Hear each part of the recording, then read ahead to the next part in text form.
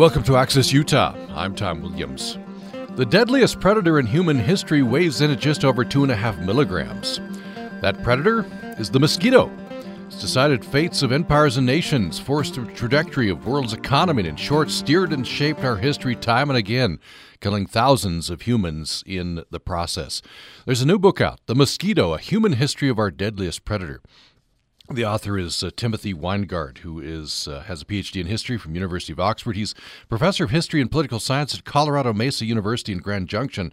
He has served as an officer in the Canadian and British Armed Forces and has lectured on C-SPAN, has appeared on television roundtables and documentaries.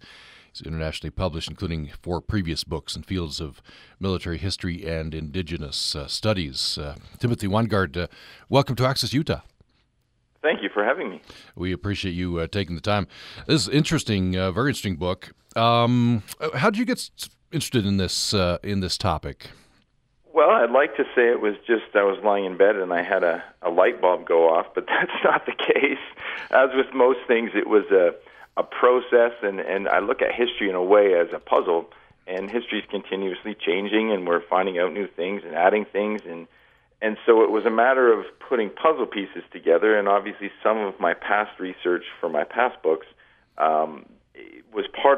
were a few pieces. So military history, for example, is one of the things that I've written about, and we know that roughly until the First World War, 60 to 65% of deaths on the battlefield were caused by disease and not by any man-made weapons or inventions or the minds of the most brilliant commanders or generals.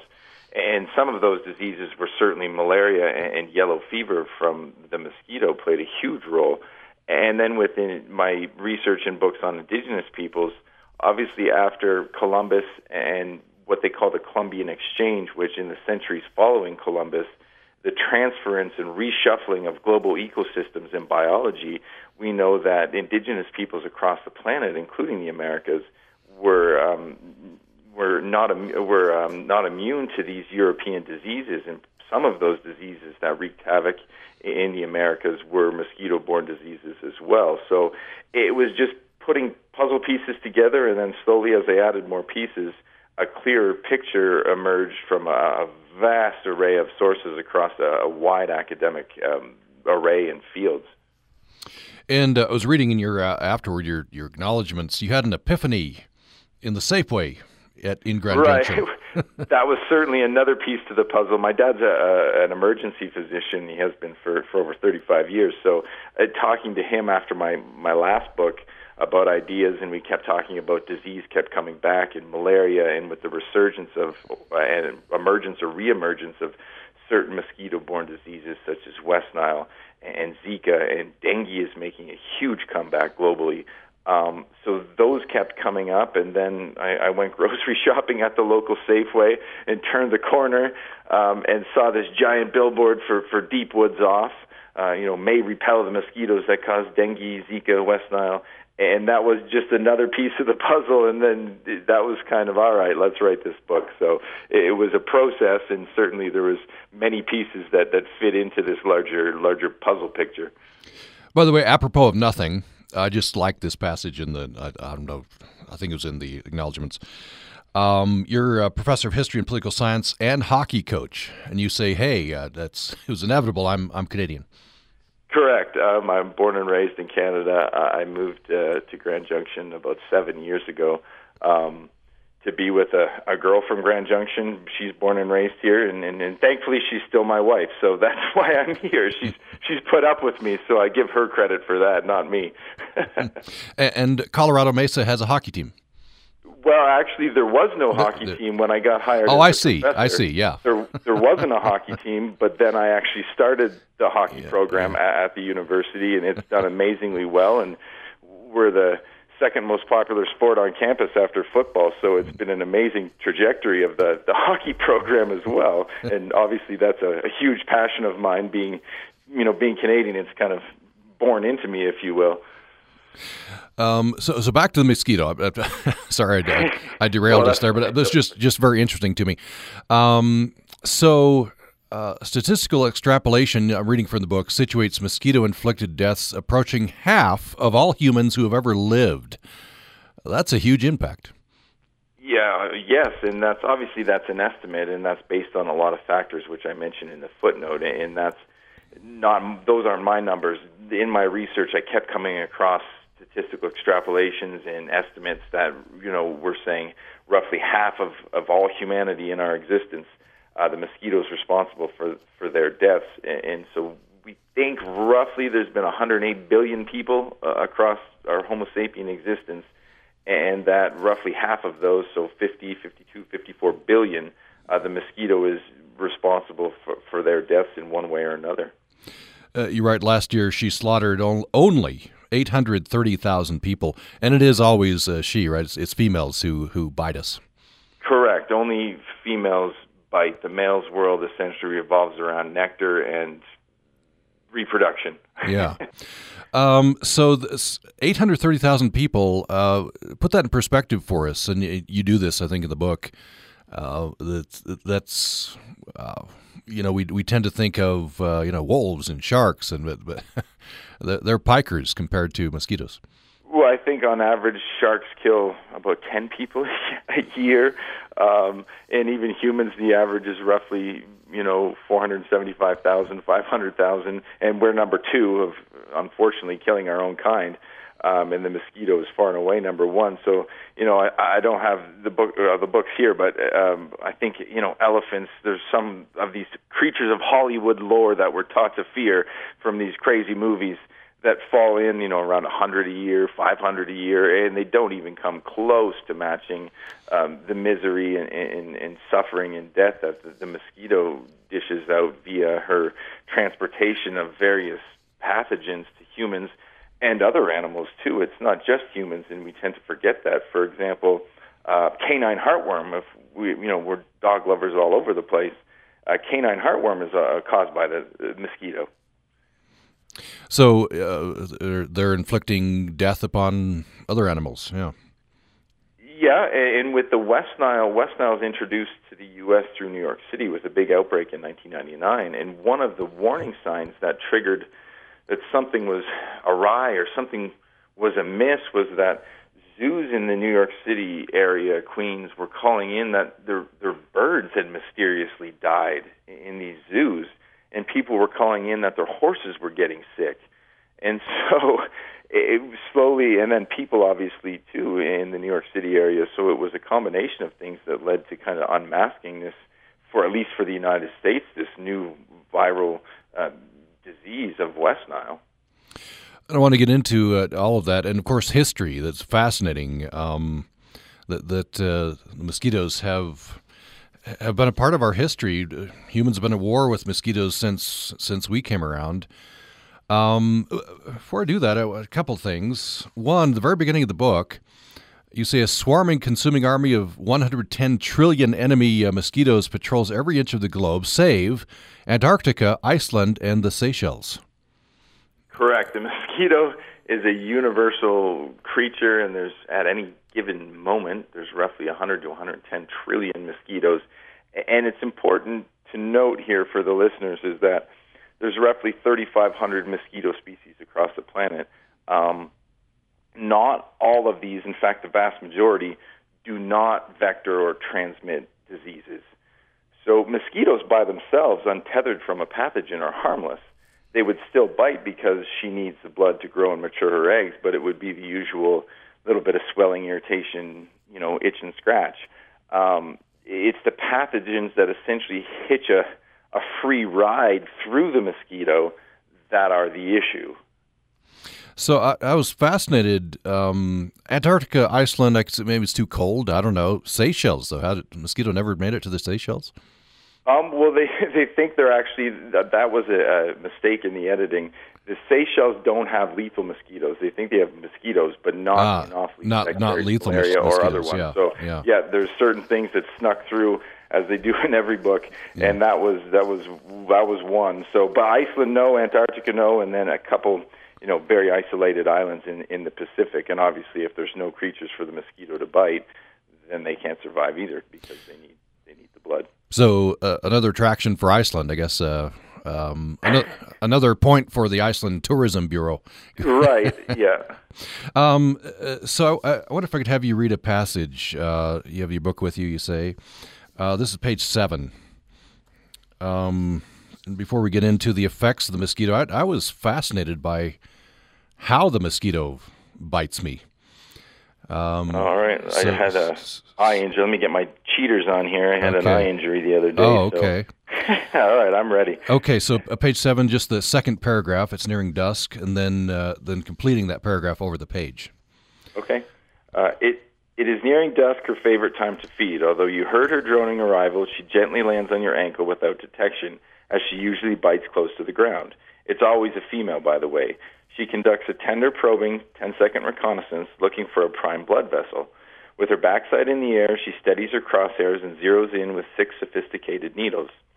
She inserts 2 serrated mandible cutting blades, much like an electric carving knife, with 2 blades shifting back and forth, and saws into your skin, while 2 other retractors open a passage for the proboscis, a hypodermic syringe that emerges from its protective sheath. With this draw, she starts to suck 3 to 5 milligrams of your blood, immediately excreting its water while condensing its 20% protein content. All the while, a 6th needle is pumping in saliva that contains an anticoagulant, preventing your blood from clotting at the puncture site. This shortens her feeding time, lessening the likelihood that you feel her penetration and splatter across your ankle. The anticoagulant causes an allergic reaction, leaving an itchy bump as her parting gift. The mosquito bite is an intricate and innovative feeding ritual required for reproduction. She needs your blood to grow and mature her eggs. So you go on to talk about some misconceptions. Tell me a little bit about that. You say it is true that mosquitoes searches out type O blood over other types. Yeah, there's some misconceptions about why or who gets bitten more than others. Some of those myths where, we've heard that blondes, and the lighter your hair and the lighter the pigmentation in your skin, the more you get bitten. That's not true. But she bites everybody. That's just the inherent nature of the little beast. But she does play favorites. Unfortunately, roughly 85% of what makes you alluring or less alluring to mosquitoes is pre-hardwired in your genetic circuit board. So, for example, blood type O is their vintage of choice over types A or B or their blend. And a lot of it depends on the chemicals and bacteria in and on your skin. So lactic acid, for example, a person's natural emissions of carbon dioxide. Carbon dioxide magnetizes mosquitoes. The bacteria on our feet are a mosquito aphrodisiac. So there's a few things that, in your genetic makeup that make you appealing or less appealing to mosquitoes. Now, some of the external factors, she hunts by both sight and smell, so bright colors obviously attract mosquitoes. The carbon dioxide is another one, so if you're exercising, you're huffing and puffing more and drawing in mosquitoes. And we're not sure why this one is, but she also has an affinity for beer drinkers. So some of your listeners may not enjoy that fact, but that's, the research has shown that she's attracted to beer drinkers, and we're not quite sure why yet. So what can we do? What should we do? Get the spray, I guess, and. There's certain things that may or may not work. I had somebody tell me that they stuff Bounty dryer sheets in their pockets, and I've never heard that one. Or I'd be buying stocks in, Bounty dryer sheets. Yeah, definitely. Because they'd be a worldwide bestseller. But I think throughout history, if we look, people have tried all sorts of things to avoid mosquitoes or treat their diseases. At the end of the day, we can douse ourselves in lamp oil and fortify ourselves with tents and screens, but because she needs that blood to reproduce and carry on her species, she'll find any exposed, essentially, chink in our armor or our Achilles heel, and we've all doused ourselves in DEET and missed that one tiny spot, and she always seems to find that. And if you see those clouds of mosquitoes, that is likely reproduction happening.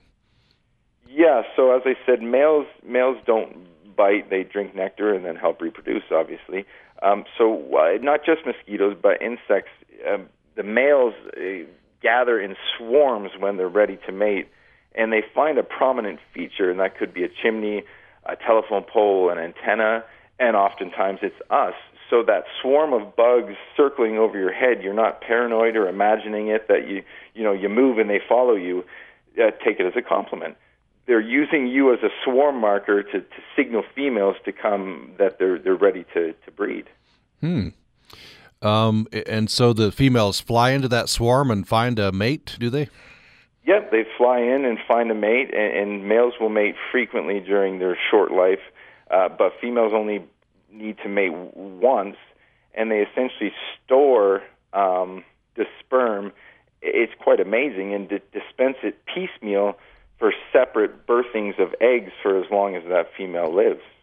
And how a fairly short lifetime, right, for mosquito? It depends on the species, obviously, and it depends on temperature, and there's obviously other factors. But in general, it's a few weeks. They can live a couple months, but generally speaking, it's a couple weeks. Now, this sentence from your introduction, and then I want to go to break and come back and discuss this. You say our history in the world we know or think we know would be completely unrecognizable if there were no mosquito. We might as well live on a foreign planet in a galaxy far, far away. I think we've all fantasized. Life would be so much better without mosquitoes, right? And it may not for them, but I suppose for us, yes. Yeah. And it may well be, but you're saying, boy, our history, the world we knew, the world we have, would be very, very different. In fact, it's different as a foreign planet, a galaxy far, far away. Let's talk about that when we come back, including contribution of mosquito to the extinction of dinosaurs, influence and rise and fall of empires, outcome of pivotal wars, and much more. The book is The Mosquito, The Human History of Our Deadliest Predator. Timothy Winegard, the author, is with us. More following this break. Hi, I'm Steve Williams, host of Jazz Time here on Utah Public Radio. I hope you'll join me Sunday evenings for a journey through the world of jazz music, from ragtime to bop, from Havana to Logan, Utah. Tune in for a bit of history, commentary, the occasional interview, and of course, all that jazz. Jazz Time, Sunday evenings at 6 o'clock on Utah Public Radio.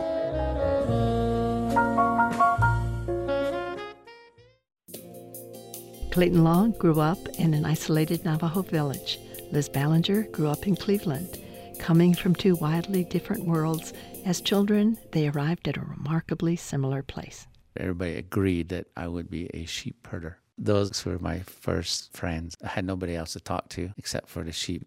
I started climbing trees in the backyard, trying to feed the blue jays peanuts and try to learn their songs. And then because it was cold and I needed to put my hands in my pockets, putting the peanuts on my head. Our new series, One Small Step, premieres in September.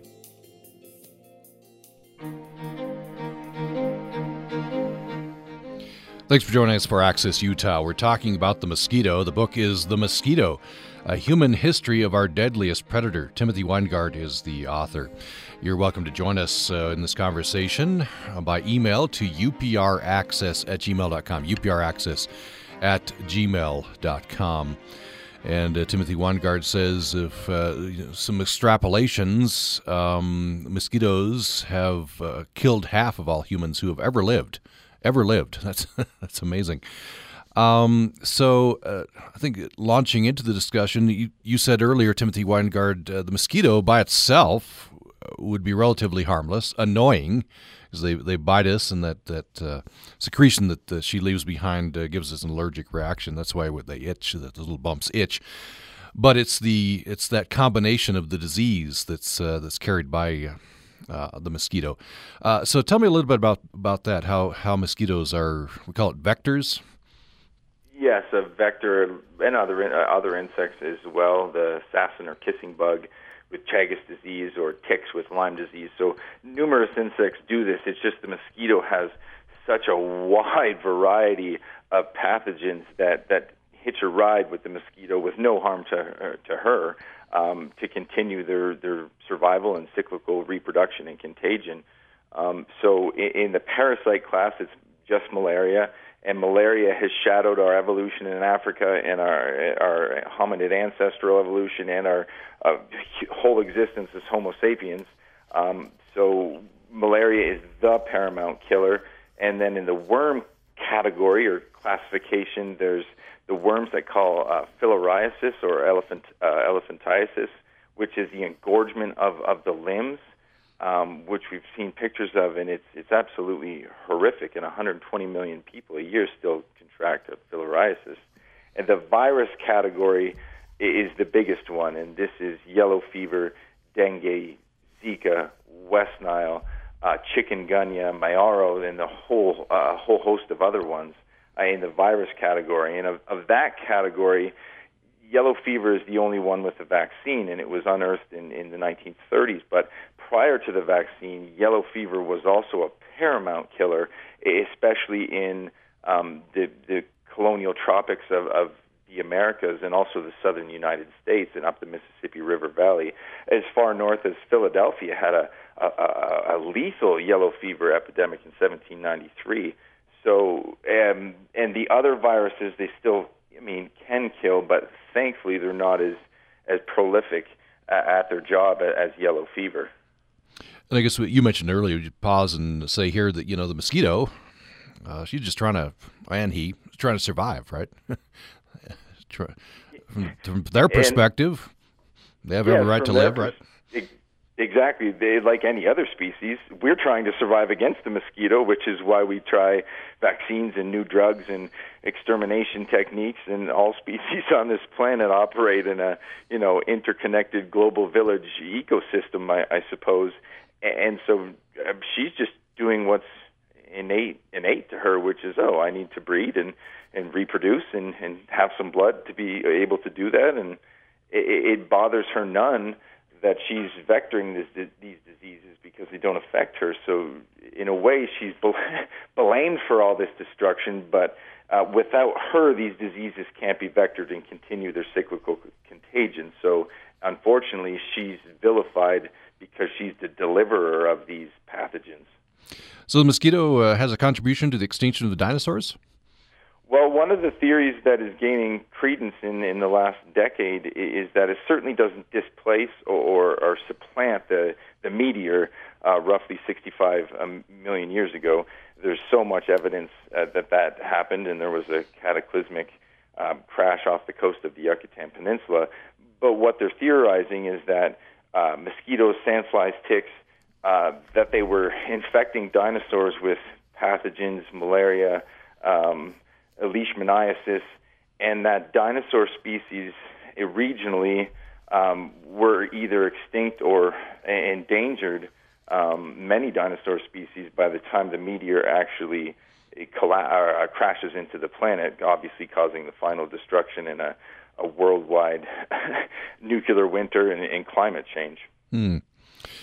Now, you write in the book that mosquito, the diseases that they carry, has been very influential in wars, and therefore the rise and fall of empires. How so? What effect does that have? So we see this throughout history, and if we look at specifically the rise and fall of the Roman Empire, now historically, Rome was shielded. Surrounding Rome is a huge tract of land that heads south from Rome towards Anzio, called the Pontine Marshes. And these Pontine Marshes were a malarial hotbed in antiquity right up until just before the Second World War.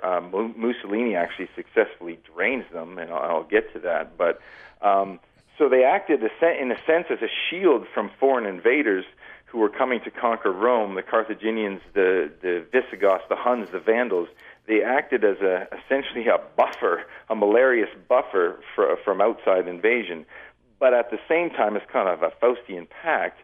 It's a double-edged sword. While they helped promote the Roman Empire and Roman expansion and safeguard Rome, eventually this endemic malaria from the Pontine Marshes in the city of Rome and across Italy, for that matter, it starts to sap and rot and bleed the strength, the population strength, the military strength, and the economic strength of Rome itself, thereby helping to facilitate the slow collapse of the Roman Empire.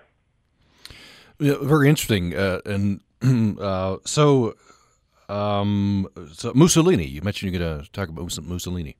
Oh, okay. So the Pontine Marshes, as I just mentioned, and Florence Nightingale called them the Valley of the Shadow of Death. Hans Christian Andersen mentions them. There's numerous people, Shelley, Byron, who talk about this, essentially this death trap of the Pontine Marshes. So Caesar thought about actually draining them prior to his assassination. He never got to carry that out. Napoleon thought about it.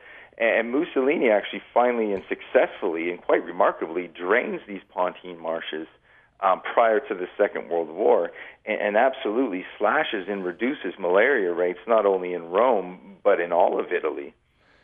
And an interesting story along with this is that, and it's a personal one for my wife's family, is that when the Allies are pushing up through Italy during the Second World War, 1943, from Sicily up through Italy, 1943-44, Nazi malariologists purposefully reflood the Pontine Marshes as a deliberate act of biological weaponry to introduce or reintroduce malarious mosquitoes, which does occur.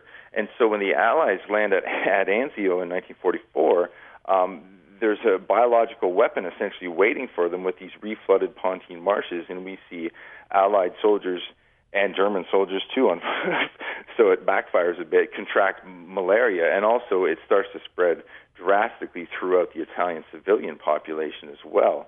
And my wife's grandfather, he landed at Anzio, and he actually contracted malaria at Anzio from this biological weapon. And then later in the war, when he and his unit are liberating the Dachau concentration camp outside Munich, he contracts a more violent strain of malaria at Dachau. And you think, how is that possible in Germany? Well, Dachau was the head of the Nazi tropical medicine program, so they were doing horrific experiments on Jewish prisoners with, experimental yellow fever and malaria mosquitoes, and he contracted malaria again at Dachau. And he had no idea. He knew he had malaria, obviously, but he had no idea how it happened until I actually told him personally in the spring of 2017, shortly before he actually died, and kind of pulled the curtains back for him in a way of his own war experiences and how this happened. And in his usual stoic manner, when I told him all this, he looked at me, and as he's sipping on his after-dinner scotch, and very stoically said, "Well, Tim, that all makes sense," and went back to sitting in his Archie Bunker chair. So it's quite a neat tie-in. Unfortunately, he was very sick, but it's a neat tie-in to the larger picture of mosquito-borne disease, his own personal war story. Stoicism seems to be typical of that generation. He had a long and pretty tough war, but thankfully he survived, or I wouldn't have met my wife. Yeah. By the way, this might be that we're talking about the mosquito. The book is The Mosquito: A Human History of Our Deadliest Predator. Timothy Winegard, the author, joins us.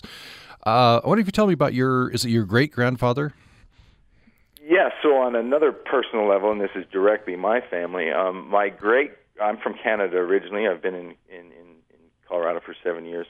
My great-grandpa, William, joined the Canadian Army in the First World War at the age of 15. Dreams of heroism and glory on the Western Front, I suppose. That quickly vanished, but he was shot and gassed in March 1916. And so when he went to the hospital and was treated, they actually sent him home for being underage, because by this time he was still only 16. And he didn't get all the way back home. He disembarked at Montreal, immediately joined the Canadian Navy, and was off on a minesweeper off the coast of West Central Africa for the remainder of the war, and that's the ancestral birthplace of malaria. So towards the end of the war, he contracted typhoid malaria and the influenza epidemic that is very famous in history all at the same time. And he was roughly 5'10", 175, 180 pounds. And when they were ready to throw him overboard because they couldn't find a pulse, he weighed 97 pounds, and a crewmate saw him blink and saved his life. But his repatriation back to Canada was delayed 2 years. He spent a year in hospital in Freetown in Sierra Leone and another year in England. So in 1920, 2 years after the war ends, he's finally allowed or healthy enough to go home. And on the boat ride home to Canada, he noticed a teenage girl getting seasick over the railing and being a bit of a a wisecracker and obviously a sailor, he cast a few snide, flirting remarks her way. And as my great-grandmother told me many years later, she turned around and gave him a tongue lashing. And the quarreling lovers were married for 67 years. And I'm here because of his delay in getting back to Canada, meeting her, partly because of malaria. Yeah, that's a great story. So tell me why mosquitoes and the diseases they carry, why that has had such an effect on military campaigns. I understand it a little better after you explain. You say that a wounded man is more problematic to a military commander than a dead man. Well, yeah, I mean, and I don't mean to be glib or flippant, and that's certainly not my intention here, but when you think about it from a military economy standpoint and lives, if you're dead, you're dead. If you're wounded, you continue to use resources you need to be taken care of, or if you're sick, so wounded or sick, with malaria or yellow fever, you continue to use resources, you continue to need manpower to take care of you, and you also need to be replaced on the line. So it's kind of a double whammy. So malaria or some of these diseases may not kill. Malaria and yellow fever certainly do, but even if they don't kill, it drains the actual available manpower or your fighting capacity from your military if everybody is sick. And that's certainly something that General Cornwallis came across, admitted, and faced during the closing years of the American Revolution, especially during the siege of Yorktown. Yeah, interesting. So it had an effect on the American Revolution. Yes, so malaria, we forget that up until just after the Second World War, malaria was in the United States, and it is one of the shapers of American history during colonial times and into the early decades of American independence, and including the 1800s. During the Civil War, it plays a part. So we tend to forget, because we don't live with it anymore in our own backyard, that it was here, and it was a pervasive killer and nuisance. So originally in the war, the British campaigns are fought in the north, which is generally not totally free of malaria, but less malaria in the north. But in the final year and a half of the war, we see General Clinton shift the British grand strategy from the north to a southern campaign. So he dumps Cornwallis's British army, roughly 9,000 men, into the south to lead a final campaign. And these men, British soldiers, a lot of them come from northern England and Scotland. So in history, we call it being seasoned. They're not seasoned to American malaria. So we see Cornwallis zigzagging across the Carolinas, and he says in his correspondences very clearly that his army is almost wrecked by malaria, and he's trying to escape essentially malaria while dodging the American forces. But it's really malaria when you look on the map, this zigzagging that he's doing. He's trying to find healthy ground, as he says. So he's ordered to hole up in Yorktown against his own better judgment, and he kind of protests in a way to General Clinton and says, I don't think this is a great idea. You've put us in a swamp. But he follows orders like a soldier, and when the Americans and French lay siege to Yorktown, malaria just starts to slash and cut into British fighting capabilities.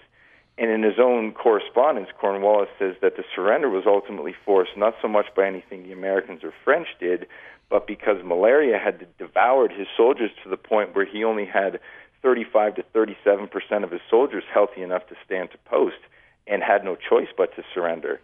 So in a way, the mosquito is a founding mother of the United States. Tell me, skipping ahead in American history, Civil War. You have a chapter on the Civil War. What was the effect of mosquito and diseases in the Civil War? Well, the Civil War is a twofold answer, I suppose.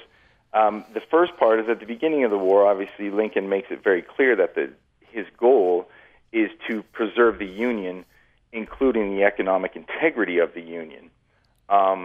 So early on in the war, it's supposed to be quick, obviously. The Union's supposed to win, and the war will be over. After the first Battle of Bull Run, we realized very quickly that this isn't going to be a short war. And so in 1862, the Union launches campaigns into Confederate territory. Now, in the West, they're specifically trying to take the vital and crucial port of Vicksburg along the Mississippi River, and they are rebuffed by mosquito-borne disease. And in the East, at the same time, in 1862, General McClellan's Peninsula Campaign, not too far from Yorktown, he passes right past Yorktown, to try to take Richmond is again swallowed by malaria, so it prolongs the war. And because the war is prolonged in part by the mosquito, Lincoln adds another primary war aim to the Civil War, which is obviously the abolition of slavery with the Emancipation Proclamation in January 1863. Now, the second part is that as the Union stranglehold dubbed the Anaconda Plan, which is a blockade of the Confederacy to essentially starve them out of resources, really starts to take effect in the final year, 2 years of the war, the Confederacy is drastically short of quinine, which is the anti-malarial at the time. And in fact, in the final year of the war, an ounce of quinine cost $600 in the Confederacy through the black market. Now, that's a staggering number, but it shows just how sought after it was, but also the shortages of quinine existing throughout the Confederacy. On the opposite side, the Union is stockpiled with quinine. So what we see in the final year of the war is malaria start to diminish and tap into the combat effectiveness of Confederate forces, where the Union is, by comparison, more safeguarded by their ample supplies of quinine, thereby the mosquito or quinine supplies helping in the Union attain a victory over very beleaguered Confederate forces. Interesting to think about these things. Before we go to break, and when we come back from break, I want to kind of bring things forward to this, the warfare between humans and mosquitoes, and bring forward to some of the research that's being done now. You say that mosquitoes and diseases borne by mosquitoes were powerful catalysts in the proliferation of Christianity. Oh, well, that goes back again to the Pontine Marshes. So Christianity was obviously a slow process, and it didn't happen overnight. It didn't take the world by storm, essentially like Islam did by comparison. And even 200-300 years after the crucifixion of Jesus, Christians are a minority and a persecuted faith. But early Christians prided themselves. It was a duty of being a Christian to care and help the sick. And they established some of the first true hospitals in these small Christian communities. So surrounding Rome, which was just, endemic malaria and people being sick, Christianity as a remedial faith offered an opportunity for converts to receive care and nursing from fellow Christians. So it wasn't so, I would never say it was solely just that, but that was certainly a catalyst or a part of the eventual dominion of Christianity in Italy and then spreading into Europe. Let's take another break. When we come back, I want to bring it forward, bringing it a little forward and then approaching near the end of the program, the latest research. When we come back, I'd like to have you tell me about sickle cell, which is not a good thing to have, right? But originally, you write, it was a benefit, a genetic adaptation, and talk about the latest research following this break. Hey, Lael, what's the deal with appetizers? You know, Jen, appetizers are those tasty little bites that whet your appetite for the main meal. Ah, so it's like our UPR segment, Bread and Butter. Tasty little radio bites about cooking, eating, and all the ingredients in between. We should invite the listeners to brunch. Good idea. Join us every Sunday at 11 a.m. for Bread and Butter, your locally sourced appetizer to the splendid table. Now there's a satisfying meal, and all on Utah Public Radio.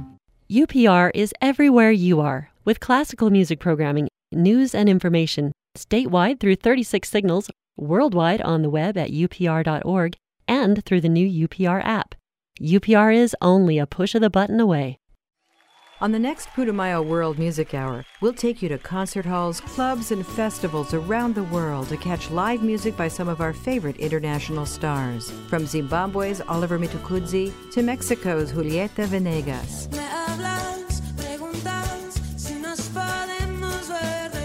I'm Rosalie Howarth. Join us for World Music Live, the next Putumayo World Music Hour. Join us Friday night at 10 on Utah Public Radio.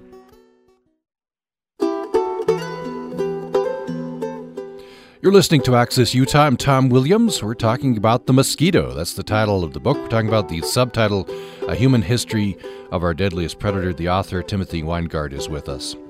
So Timothy Winegard, I learned for the book, sickle cell, which is a very problematic problem, was originally an advantage in, I guess, the adaptation against malaria. Well, it's a savior and a killer in a way, and it's a very incomplete and imperfect and hasty response of natural selection in human beings to fight what must have been absolutely cataclysmic rates of malaria in our ancestral birthplace of Africa. So essentially, it develops very quickly. Early Bantu farmers start clearing land, jungle forests, to plant yams and plantains. And when they do this, there's already different human strains of malaria that exist. But when they do this, they come face to face with a new and by far the most lethal strain of the 5 human malarias, which is falciparum malaria. And it starts, obviously, to have an effect on this Bantu population, because what happens is natural selection supports a genetic modification, if you will, called sickle cell. Now, generally speaking, our red blood cells are donut or oval-shaped, and the malaria parasite attaches to these and then invades the inside of the cell to eat the hemoglobin. Now, with sickle cell, it's a sickle or crescent-shaped. They can't latch onto the red blood cell. So it's essentially a genetic shield against malaria, falciparum malaria, which is by far the most lethal of the 5 strains of human malaria. So it happens very quickly, but it's so hasty, it's an imperfect evolutionary response. So if you inherit sickle cell from one parent and not the other parent, that's called sickle cell trait or sometimes sickle cell anemia. And you generally live before modern medicine to the age of 23 on average, 23 years old. Now, you survive long enough to procreate and carry on the species, but ultimately it has huge health risks at the same time. So the other is sickle cell disease, which is you inherit sickle cell from both parents, and that's essentially a death sentence. And then the other 25% would inherit no sickle cell and then obviously be susceptible to falciparum malaria, which also has high mortality rates, especially for children under 5 years old. So it's a very hasty and imperfect evolutionary response, but what it shows is just how, as a survival pressure on our species, malaria must have been when falciparum malaria is unleashed by this early agricultural pursuits in pastoral practices. This is a lot of these diseases an arms race, right? Genetically, humans, will there come adaptations, genetic adaptations. Sometimes, are there other examples of adaptations which protect against malaria or other of these diseases? Yeah, and different types of the 5 malarias, but thalassemia is another one. Duffy antigen negativity is another one. But for example, with Duffy antigen negativity, with modern research, what they're finding is that if you possess this genetic trait, which is a partial shield from malaria, it also can increase your risk of HIV transmission by up to 40%. So all of these malarial shields come with, I suppose, tacked on health consequences. But again, that shows just how hasty they are in the sheer capabilities of the pressures of malaria and malaria death on our early human populations and ancestors to have these traits, because essentially what it's saying is this is the only way for us to survive and procreate. which is quite astounding when you actually sit back or look back and think about that. And now, obviously, these haven't gone away. Across the board of all these different types of malarial shields, roughly 10% of the human population today still possesses one of these. Yeah, amazing. I want to bring it forward to at least the 1950s or so. You have a chapter in the book called Silent Springs and Superbugs. And then the preceding chapter, this is Anne, she's dying to meet you.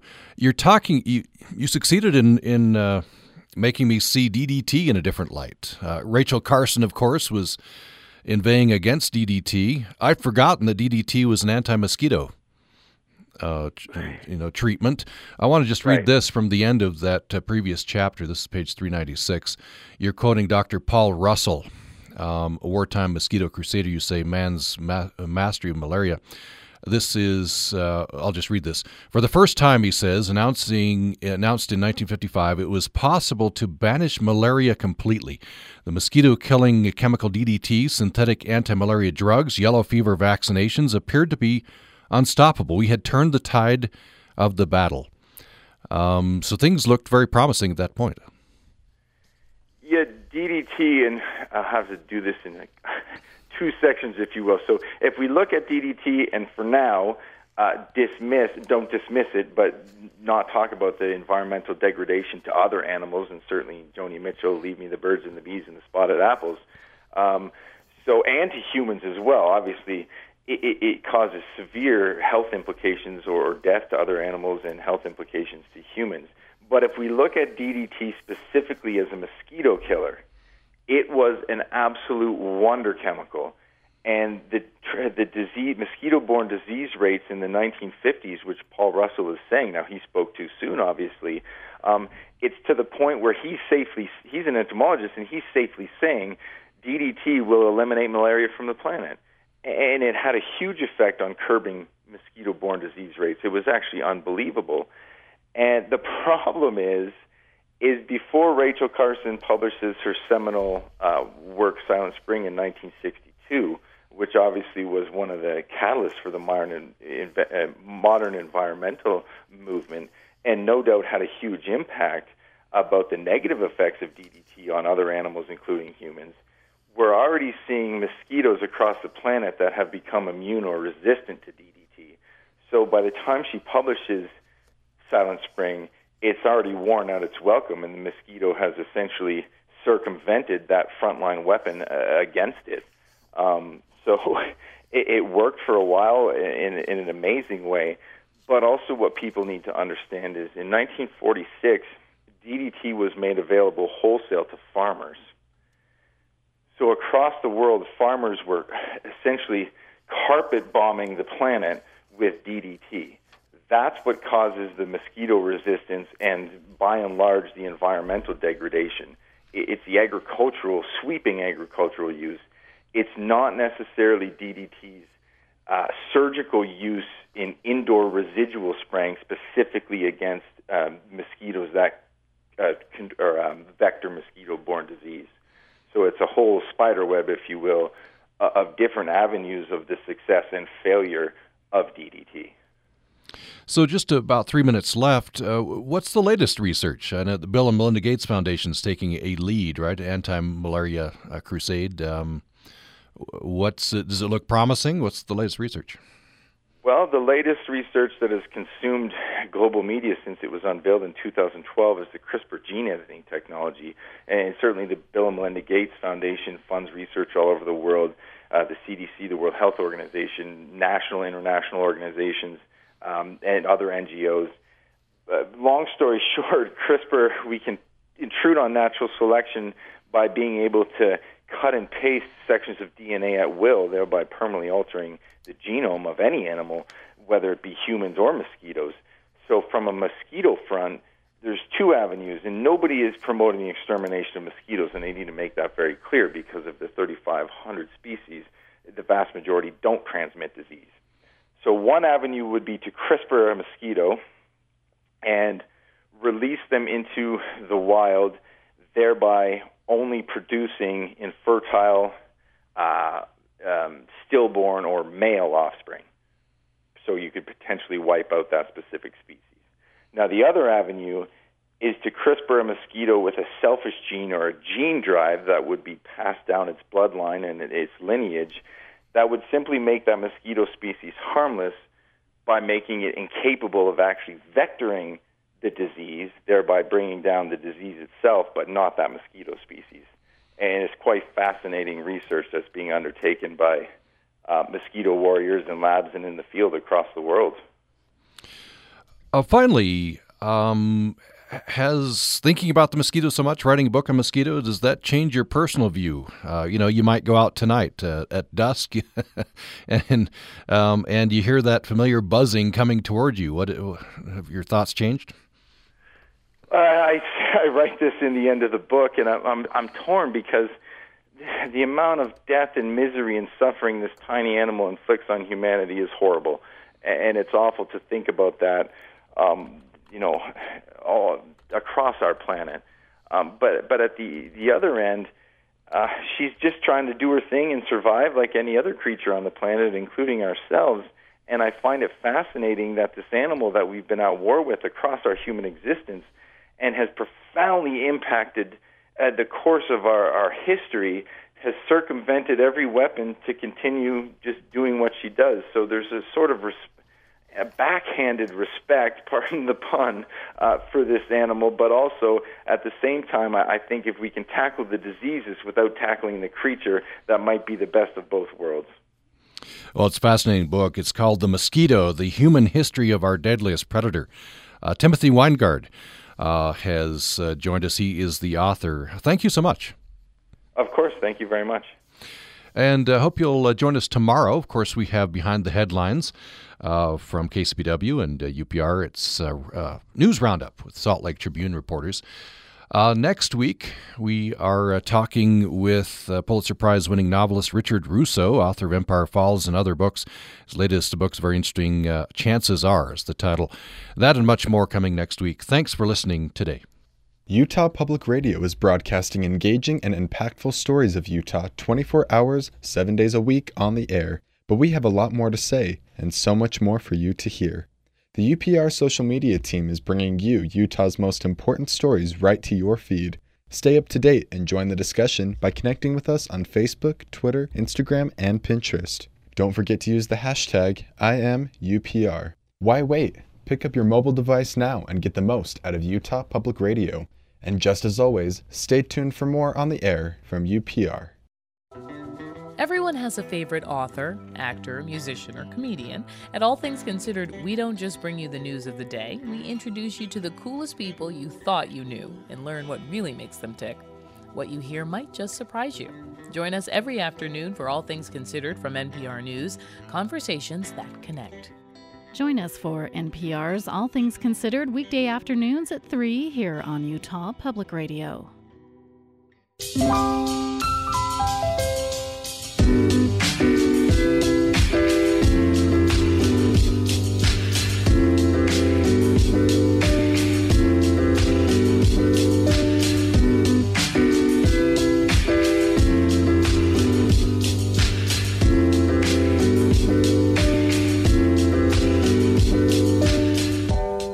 You're listening to Utah Public Radio, a statewide service of Utah State University and the College of Humanities and Social Sciences. KUSR Logan, KUSK Vernal, KUSL Richfield, KUST Moab, KCEU Price, KUSU FM Logan, and also heard at upr.org.